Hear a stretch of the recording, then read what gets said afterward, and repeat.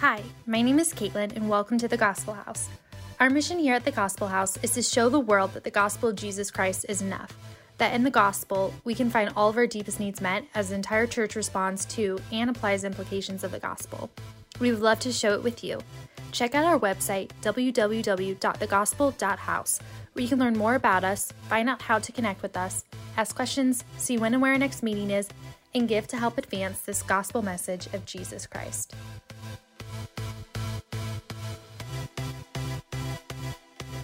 Week 3 of our Onward sermon series. We talked about, very first week, we talked about onward into calling, onward into the calling that God has called each of us into. Then last week we talked about how do we move on after victory, something that's super, super important. I think lots of times we take for granted that after victory, everybody knows how to move on, right? It's victory, woohoo! But if we don't move on from victory correctly, we get into really, really dangerous territory. And one of those things that we most often find ourselves engulfed in is sin. Can I get an amen? No, because nobody actually wants to admit that they've struggled with that, right? But that's the problem. When we're high on our horse, when we're coming off of victory, it is so easy to let down our guard. It's so easy to relax. And when we relax, the enemy is really good at sneaking in, right? And so today, we are going to talk about how do we move on after sin. That's what we're moving onward from today. And you'll notice we look at a familiar character, right?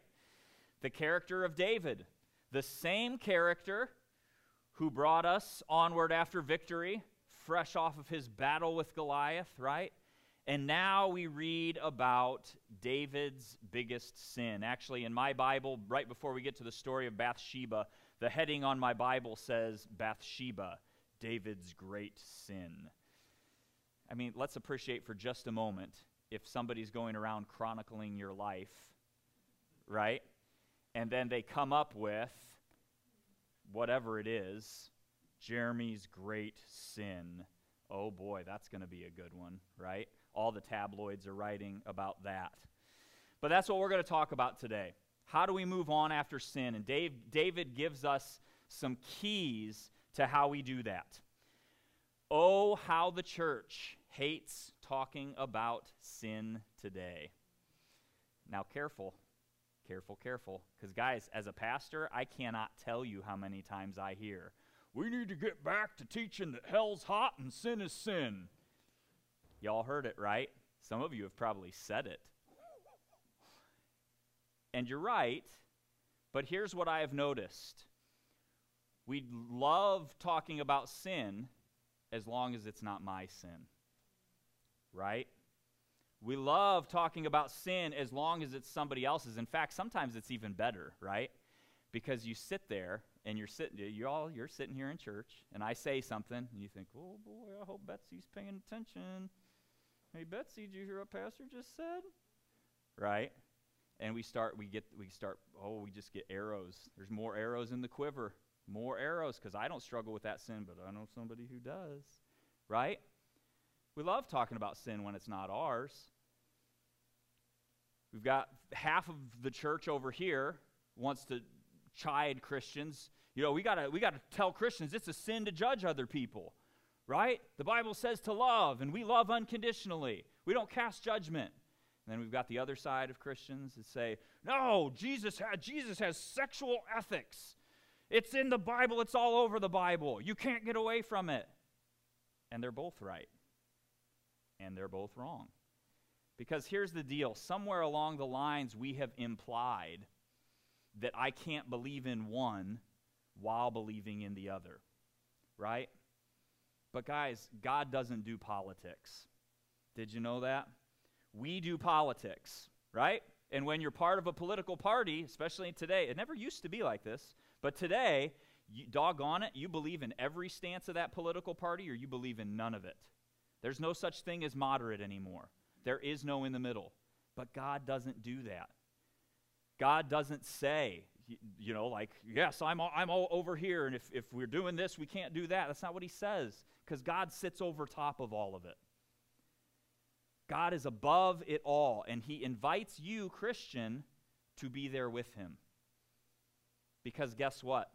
Politics were created by sinful man. So guys, there's no such thing as a perfect political party. There's no such thing as a perfect political system. It doesn't exist because it's a creation of man. There will be someday, right? Jesus is going to come back and he's going to sit on the throne, and at that moment there will be a perfect government. But until then, we've got to deal with an imperfect government, which means we as Christians need to stay above it. We can't get so entrenched in it that we only see one way. We've got to stay above it so that we can critique it, right? So if I'm over on this side of the political aisle, I can say, look, I believe in this stuff, but I don't think we do this right. I would like to see us do this different. And we should be able to do that. Unfortunately, our current climate today doesn't even allow that. As soon as you start to question, get them out. What? You don't like Trump? Get out. What? You didn't vote for Biden? Get out. But that's not where God sits. Because God says, I didn't vote for either of them. I made them both, and I love them both equally. And I love the people that they govern equally. But he expects Christians to be able to be high enough above it to be able to help critique both sides. Right? In the middle of this culture war that we are in, we have forgotten that everyone is a sinner. Right? All have sinned and fall short of the glory of God. That's what Paul says in Romans 3:23. So we have all sinned. We're all flawed. But here's what's crazy. There is an option out there. I love the book of 1 John gives us this option. There is a choice for Christians to not sin. He tells us that we can live a life without sinning. But we've got to stay in step with the Spirit.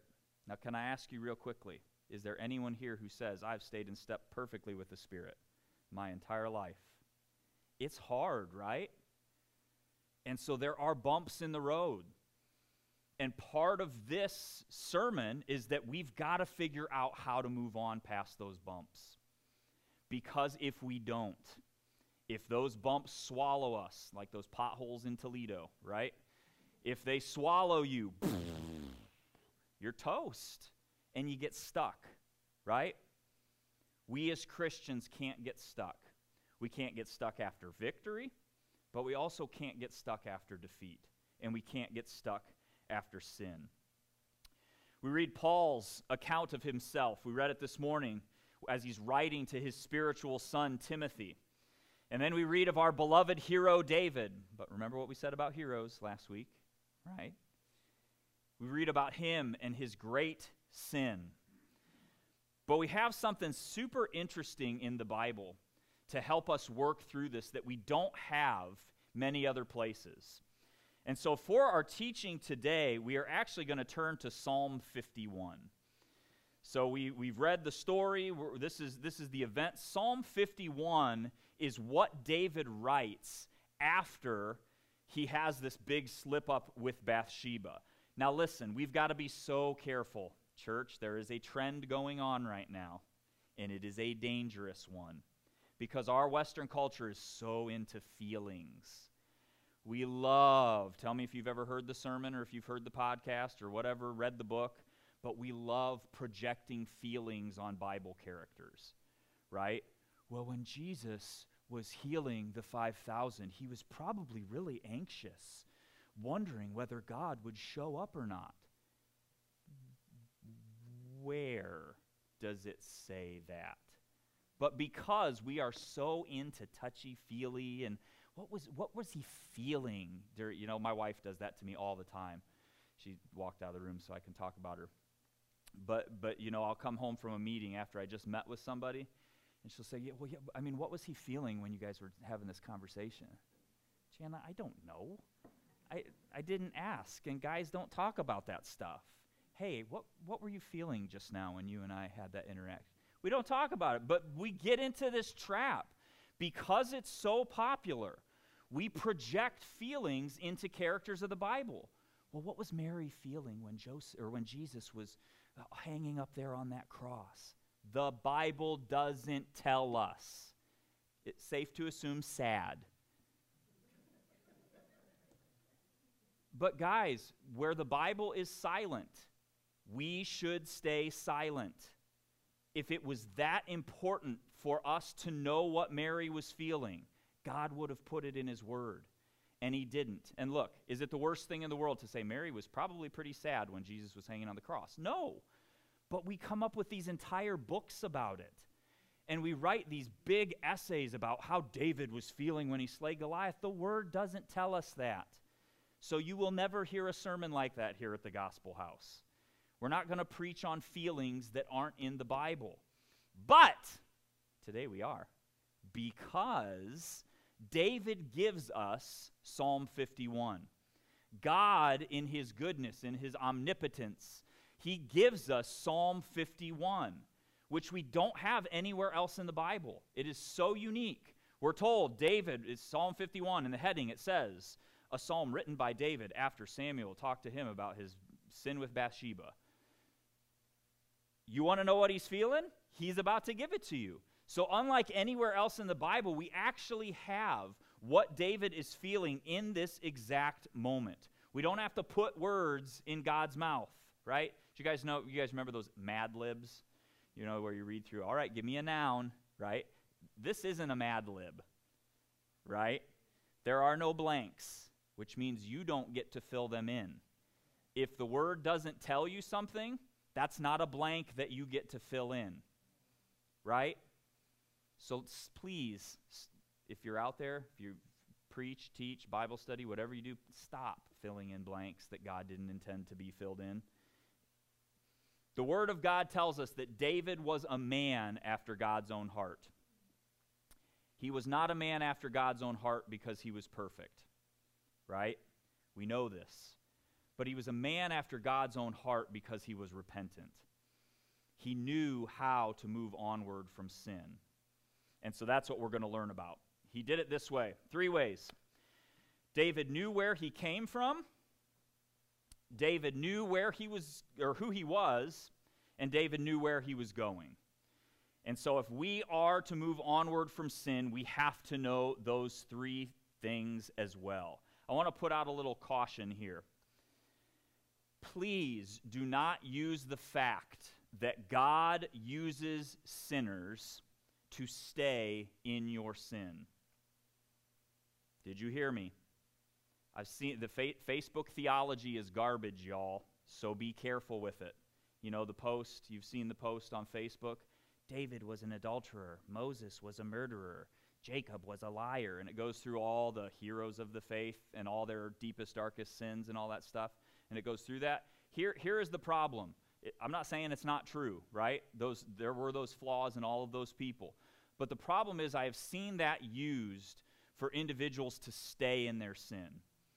Well, I mean, if God used David and he committed adultery, surely he can use me and I can look at porn every once in a while. Stop.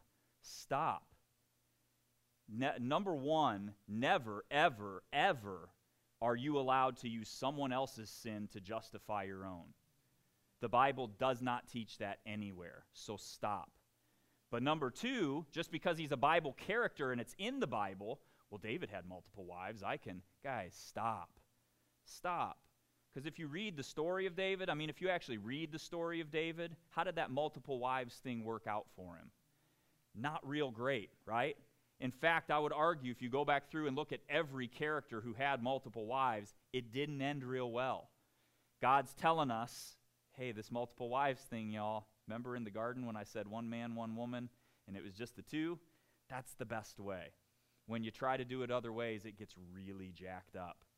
And we see example after example after example of that as we go through the scriptures. But we have to stop using these stories as a way to stay camped in our sin, right? It's hard enough to cut that head off the giant. We talked about that last week. When you're called to kill sin, you got to kill it all the way. Stop trying to find excuses to let it hang around. Because what that ends up being is it ends up being us camping out in where we came from. This is the first step of the gospel. This is the first step of how we move on after sin.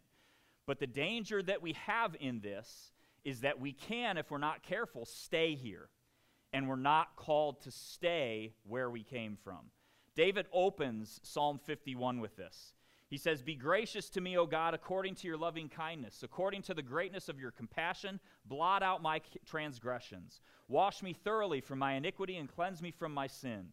For I know my transgression, and my sin is ever before me. Against you, you only, I have sinned and done what is evil in your sight, so that you are justified when you speak and blameless when you judge. Behold, I was brought forth in iniquity, and in sin my mother conceived me."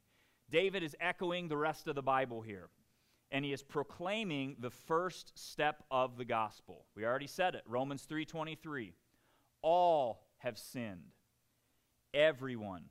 We're going to get into this in a couple weeks. I was talking to Mark Hecklinger about this because he's going to be preaching in a couple weeks. We're doing child dedications. We're talking about the nuances between child dedication and infant baptism. We do not believe in infant baptism here at the Gospel House. We do believe in original sin. So in some churches, especially more traditional churches, you get this clash, right? If there's original sin, then why aren't you baptizing the baby? Because we got to wash that original sin away, right? We at the Gospel House believe baptism is a choice, right? If I'm going to go be baptized, I have to make that choice, and an infant is incapable of making that choice to follow Jesus. An infant, while, David says it right here, in sin I was conceived. My mother conceived me. And so he's talking about that original sin. But we have to be aware, our God is a good God, right? He is a just God.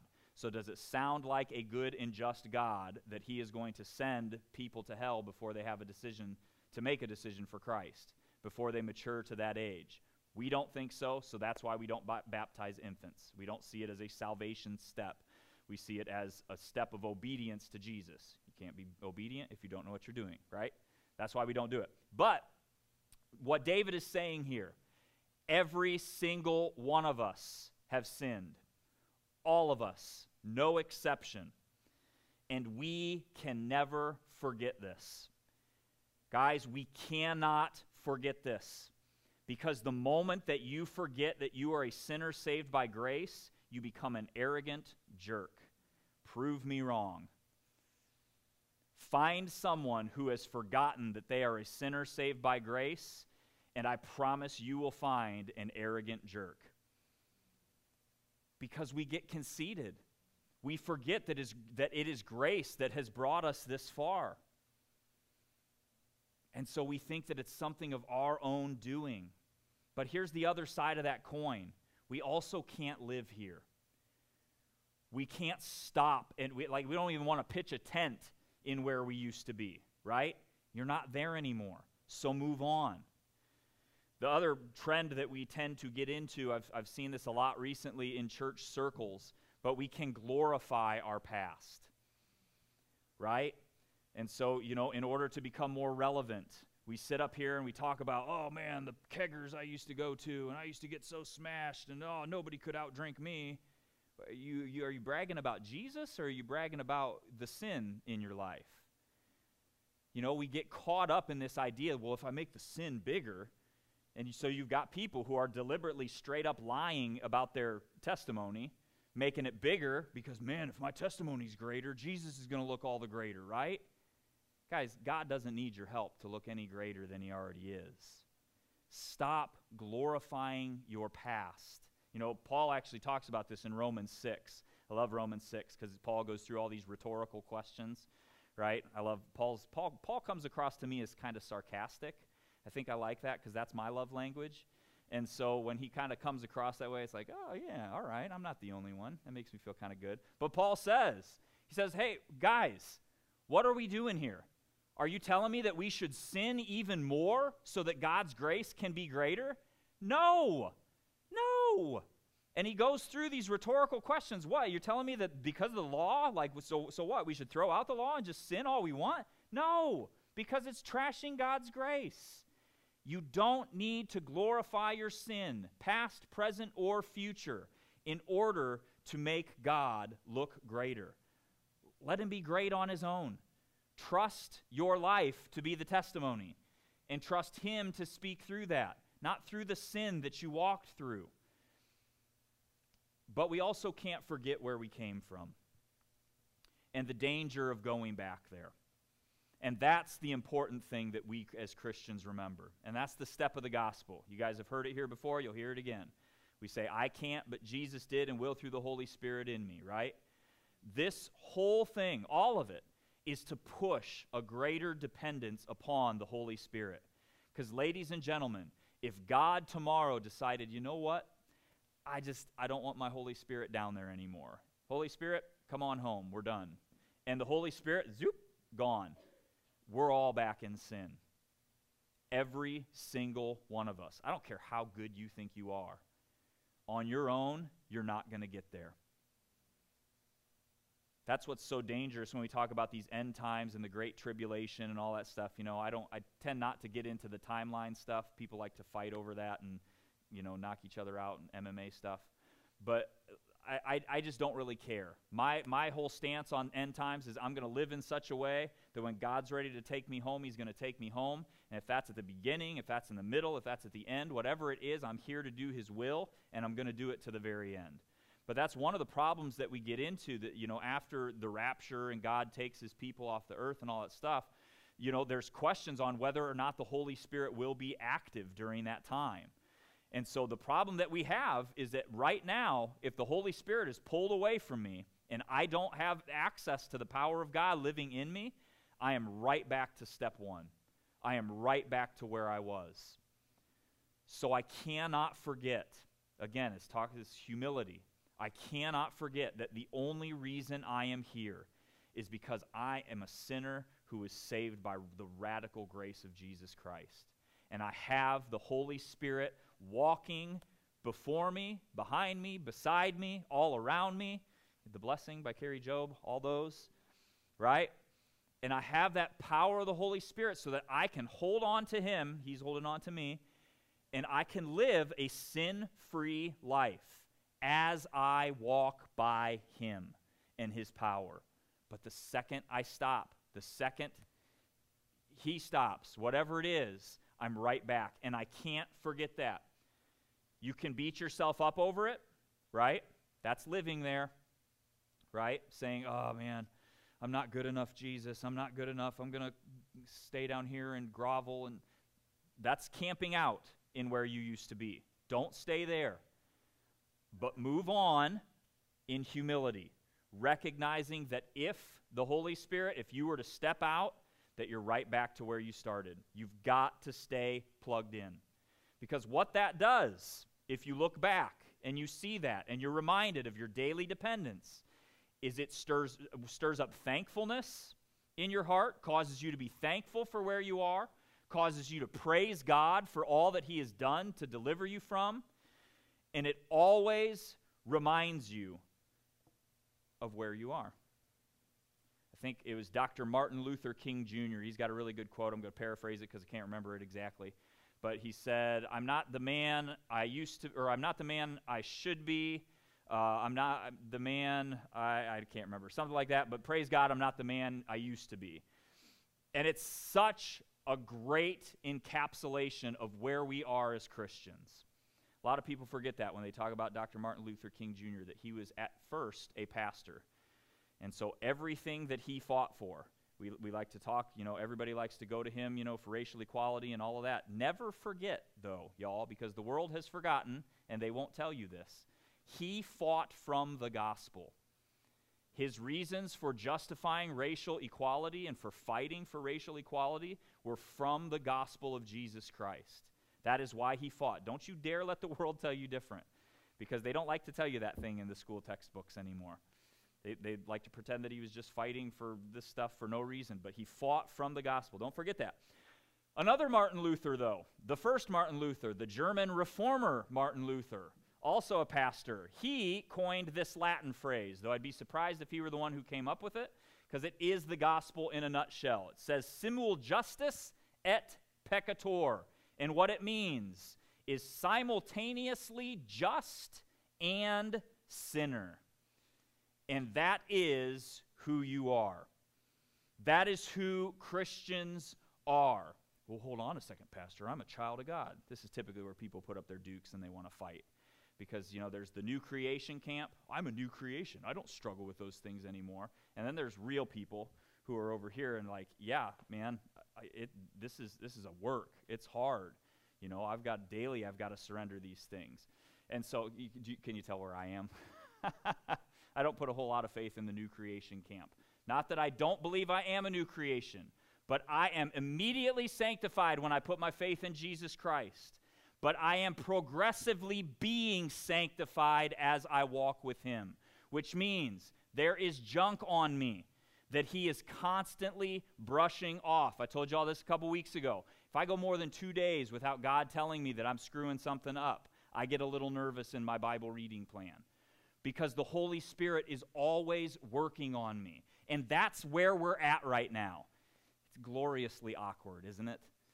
It is. It is this awkward, weird space between. Because in God's kingdom, we have this kingdom now where he says, my kingdom is here right now. And as you walk in him, you walk in his power. But at the same time, we have this really weird, yeah, but not yet. Because it's not completely what it's supposed to be yet. And it's constantly becoming more and more like him, as long as you're walking with him. If you're not walking with him, you're constantly going the other way and less like him. But Paul actually talks about this in Romans 7, and we get into this really, really juicy, weird passage. And I've had so many fun conversations with people on this one. I'm just going to read it.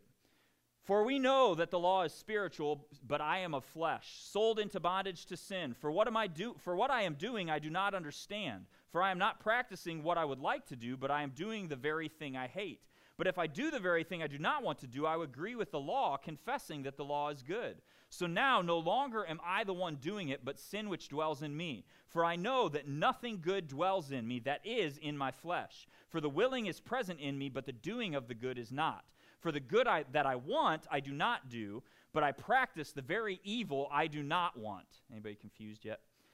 But if I am doing the very thing I do not want, I am no longer the one doing it, but the sin which dwells within me. I find then the principle that evil is present in me, the one who wants to do good, for I joyfully concur with the law of God in the inner man, but I see a different law in the members of my body, waging war against the law of my mind, and making me a prisoner of the law, which is in my members. Wretched man that I am, who will set me free from the body of this death? Thanks be to God through Jesus Christ our Lord. So then, on the one hand, I myself with my mind am serving the law of God, but on the other, with my flesh, the law of sin. Whew! Now listen, I've heard all sorts of justification. Well, Paul's talking about the old man here. He's not talking about, what God's presently doing in his life.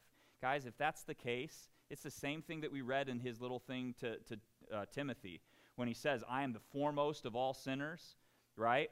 If that's the case, if Paul is reverting back and saying, this is who I used to be, but I'm not there anymore, if that's the case, then Paul, in the only time in any of his letters, had a slip-up and used the wrong verb tense in the Greek.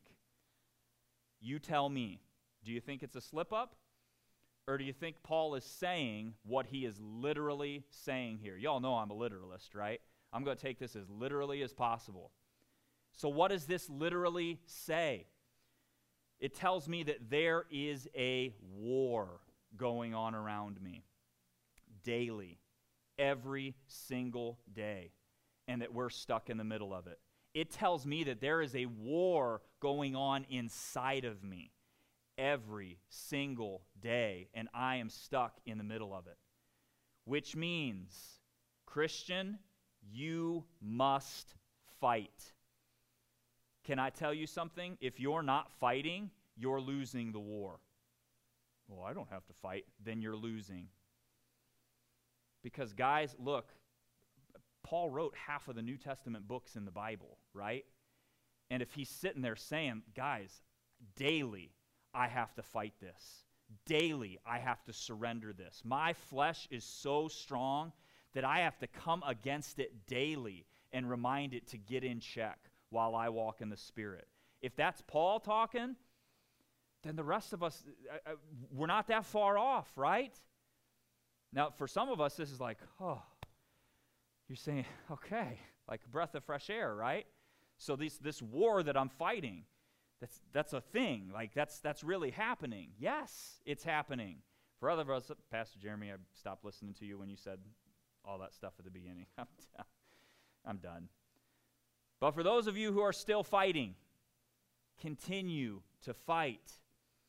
We are in this daily fight with our flesh, our sinful nature. And remember what we said about the flesh, right? Lots of times we paint the flesh, the sin nature, to be all these awful and horrible sins. That's not what the Bible says the flesh is.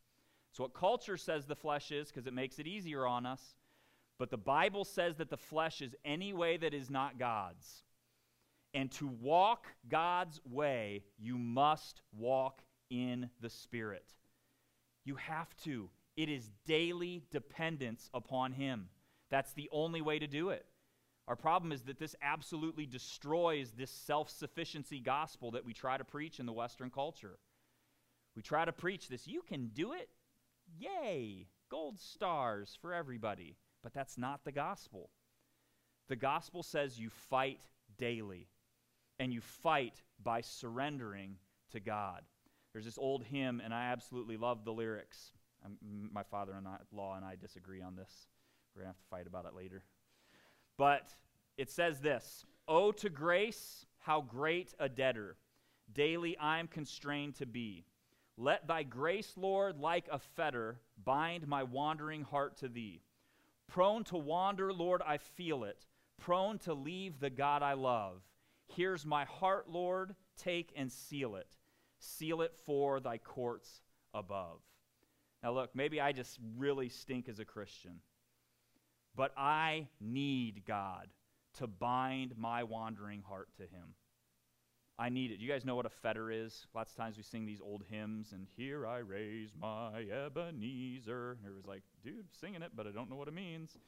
Right? Same thing here. You guys know what a fetter is? They don't use them anymore, but a fetter in a jail was like the old ankle ball and chains. You know, you put it'd be on a jail wall, and you chain somebody's ankle to it, and it would only let you go so far before it stops you. And for me, I am crying out, like on my knees, Jesus, bind my heart like a fetter. I don't want freedom to roam about wherever I can go. I want you to pull me in close and only let me go as far as I can handle. Because I want to be true to you. Now listen, this is sneaky. This is sneaky, and it's going to drive that dependence even more. Not because I don't want to sin, right? It's not about just sin. It's about not wanting to sin, right? God changed my heart so that I don't even want to sin. Not change my heart so I don't sin, so I don't want to sin. Because that's what God wants from us. He wants to push that grace so far, push His love so far down into us that it's not just morality. We're not just changing moral behaviors, but we're saying, God, I want to obey. I want to walk with you. I want to be obedient. I want to stay away from this stuff. And so, Father, until then, bind my heart to you, because my flesh wants to run away. My flesh wants to run to these things that it shouldn't be running to. And so I need the Holy Spirit to show me how good He truly is. And that's exactly who we are supposed to be in this strange space between. Utterly dependent upon God. David knew this. So look what he says in Psalm 51, starting in verse 6. He says, "Behold, you desire truth in the innermost being, and in the hidden part you will make me know wisdom. Purify me with hyssop, and I shall be clean. Wash me, and I shall be whiter than snow. Make me to hear joy and gladness. Let the bones which you have broken rejoice." Look at what David says here. Who is doing all of the action? Come on, America. Is it David? Is David saying self-sufficiency gospel, buck up, buttercup, try harder, push stronger? He's not, is he? He's saying God will make me know wisdom because I can't get there on my own. He says that God will purify me and I will be clean because I can't get there on my own. And maybe the boldest one that he says, see if you're willing to pray this one. God, break my bones so that I can rejoice. You willing to pray that? That's a pretty big prayer, isn't it? God, break my bones. It doesn't get any better from there. Hide your face from my sins and blot out my iniquities. Create in me a clean heart, O God, and renew a steadfast spirit within me. Do not cast me away from your presence, and do not take your Holy Spirit from me. Restore to me the joy of your salvation, and sustain me with a willing spirit. Then I will teach transgressors your ways, and sinners will be converted to you. Deliver me from blood guiltiness, O God, the God of my salvation. Then my tongue will joyfully sing of your righteousness. O Lord, open my lips that my mouth may declare your praise. For you do not delight in sacrifice, otherwise I would give it. You are not pleased with burnt offering. The sacrifices of God are a broken spirit. A broken and contrite heart, O God, you will not despise. We get where we almost see a turn, where David almost says, I'm going to do something, right? He says, let my lips, where does he say? Then my tongue will joyfully sing of your righteousness. It's as close to we get to David doing anything. And then right after he says it, he comes back and says, O Lord, open my lips so that I may sing your praise. It's all God. It's all God. God, help me. God, help me to do this. Make me do this because my heart is deceitful, because I am broken. Look, y'all, there are going to be bumps along the road. There are. This life is hard for Christians. Your Savior said that. It is going to be tough. Anybody who tells you otherwise is lying. But God will never turn away from a broken and contrite heart. He will never turn away from a broken spirit. Because when your spirit is broken, guess who steps in? The Holy Spirit. When you admit, God, I can't get there on my own. I can't do this. That's when His Spirit steps in and says, finally, Jeremy, you're right, but I can. And He carries you the rest of the way. God, break me so that you can take complete control. And ultimately, get me to where you're going. The last point. We have a tendency to miss this one. I'm not going to lie to you. I've taught on Psalm 51 a lot. It is one of my favorite psalms. I relate to it. I love it. And I've taught on it a lot. And almost every time I teach on it, I get to the end, the last two verses, and I just read them really fast and get through with them because nobody really knows what's going on, and it's just weird. It says this, by your favor do good to Zion, build the walls of Jerusalem. Then you will delight in righteous sacrifices, in burnt offering and whole burnt offerings. Then young bulls will be offered on your altar. We tend to miss this every time because as soon as the Bible starts talking about bulls and sacrifices and Zion and Jerusalem and walls, we say, oh, that's Old Testament stuff. We're past that now. And so we miss it. But y'all, when I read it this time around, God showed me this is the key to all of it. Because this is where we're going.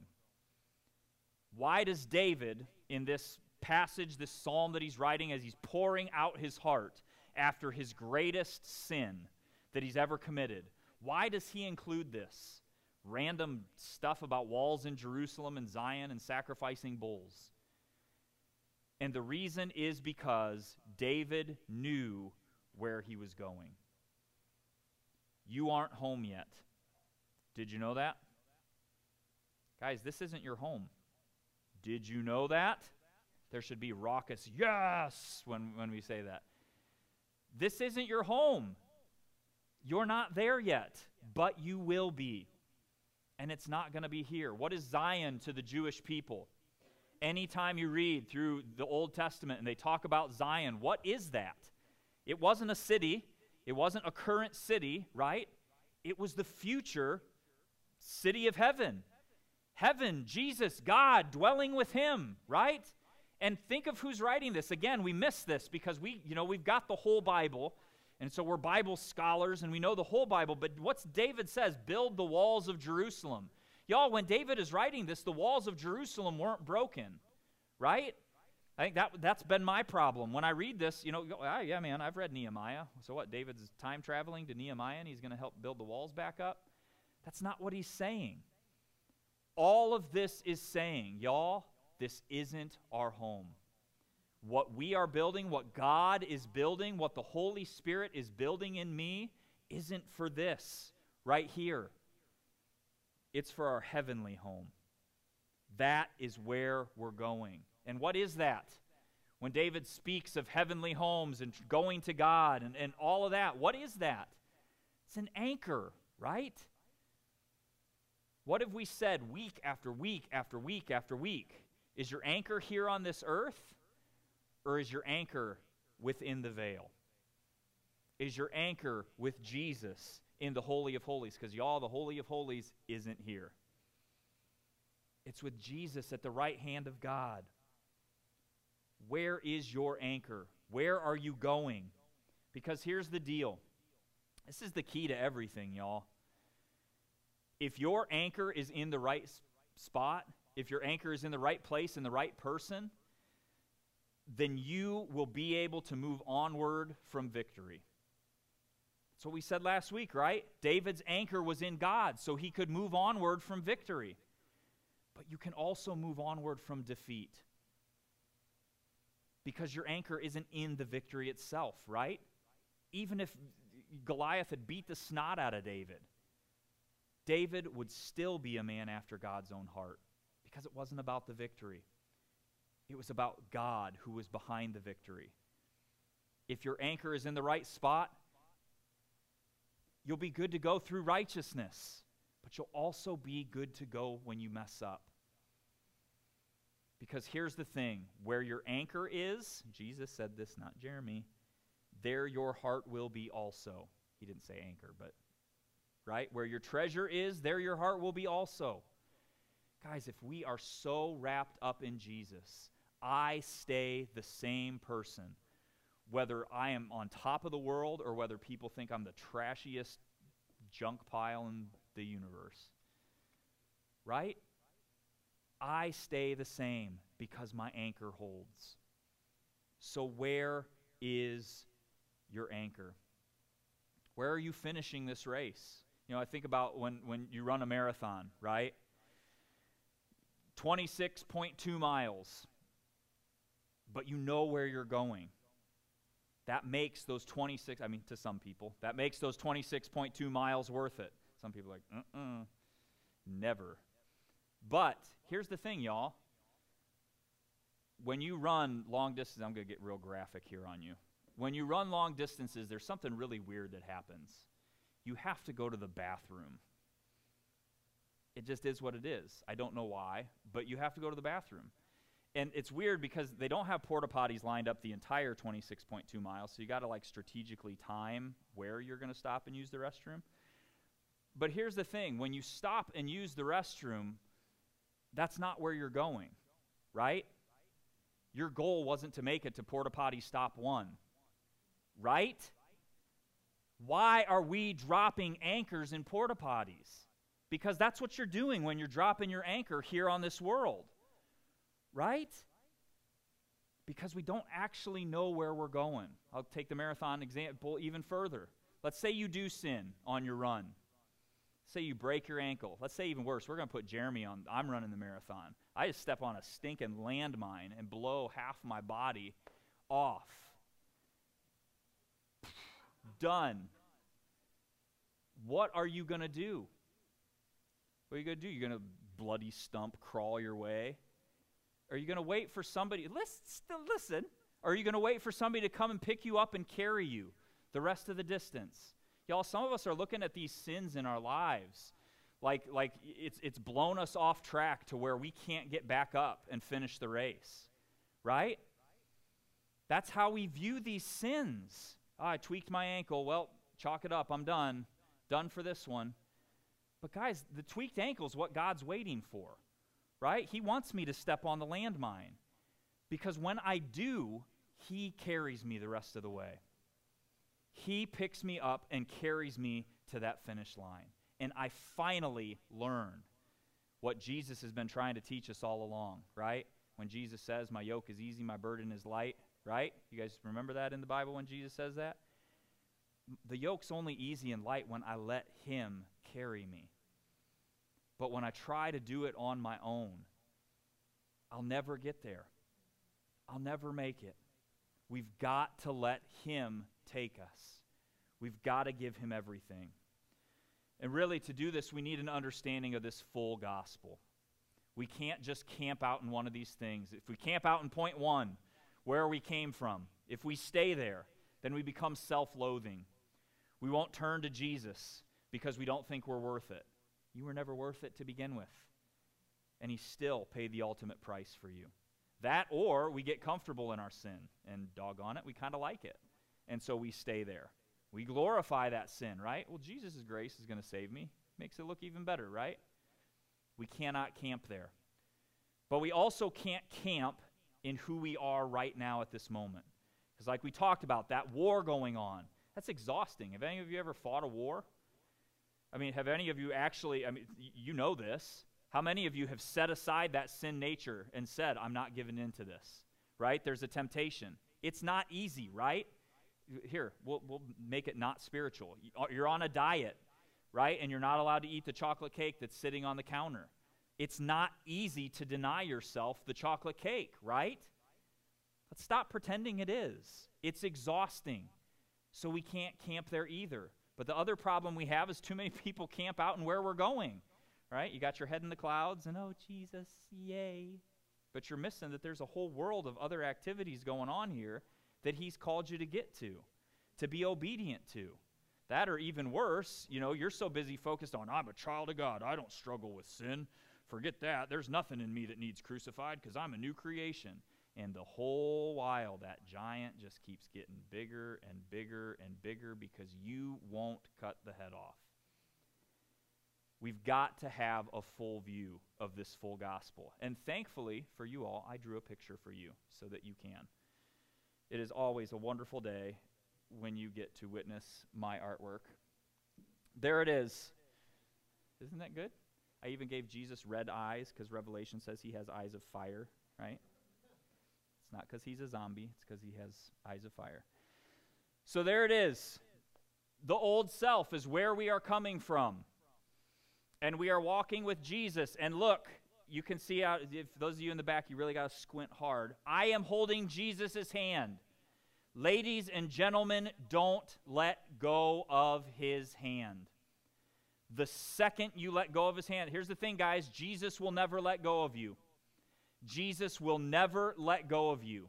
But I have the option to wiggle away from him, right? It's like those parents with their kids at the zoo who have their kids on the leash, right? And everybody's always like, oh, your dog house trained, right? Making jokes, but that's because they don't have kids, because once they have kids, they'll totally understand why those parents have their kids on a leash. But we got to stay on the leash. You can take it off. You are given that free will to take it off and go chase after things you shouldn't chase after. But as long as you are holding on to him, as long as you are walking with the Spirit, guys, God's word promises you will not sin. Do you want to not sin? Hold on to him. His word promises us. Guys, God doesn't give us promises that he doesn't intend to keep. But we've got to stay plugged into him. Fact of the matter is, some of us are farther along that spectrum than others. Some of us are not that far removed from our old self. Feels like it was just yesterday that we were old self. Maybe for some of us it was just yesterday that we fell back into that old self. Others of us are closer to Zion than others. But can I tell you something? Where you are on that spectrum is not a badge of honor. You got that? Just because you look back and say, oh man, I'm light years to where I used to be, that's good. That is good. But if for 1 second you stop living in dependence upon the Holy Spirit, you go right back to square one. Right back to that sin nature. That pride starts to well up, right? And we fall into the trap. If you are on that spectrum, that space between where we all are, you must fight. Church, we must fight. We must press onward. And Christian, the only way that God has called you to fight is in complete surrender and dependence upon Him.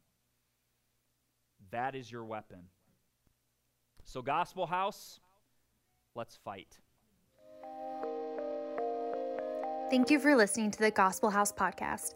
We pray that you are pointed to Jesus and will apply what you learned to look more like Him each and every day. If you found today's message impactful, do us a favor and hit the follow button, leave us a rating, and write up a review to help others find our podcast. You can also help us by sharing the podcast so that together we can show the world that the gospel of Jesus Christ is enough. If you have any questions or comments, we would love to hear from you. Head to our website, www.thegospel.house/connect. Fill out the form and someone from our Gospel House family will connect with you.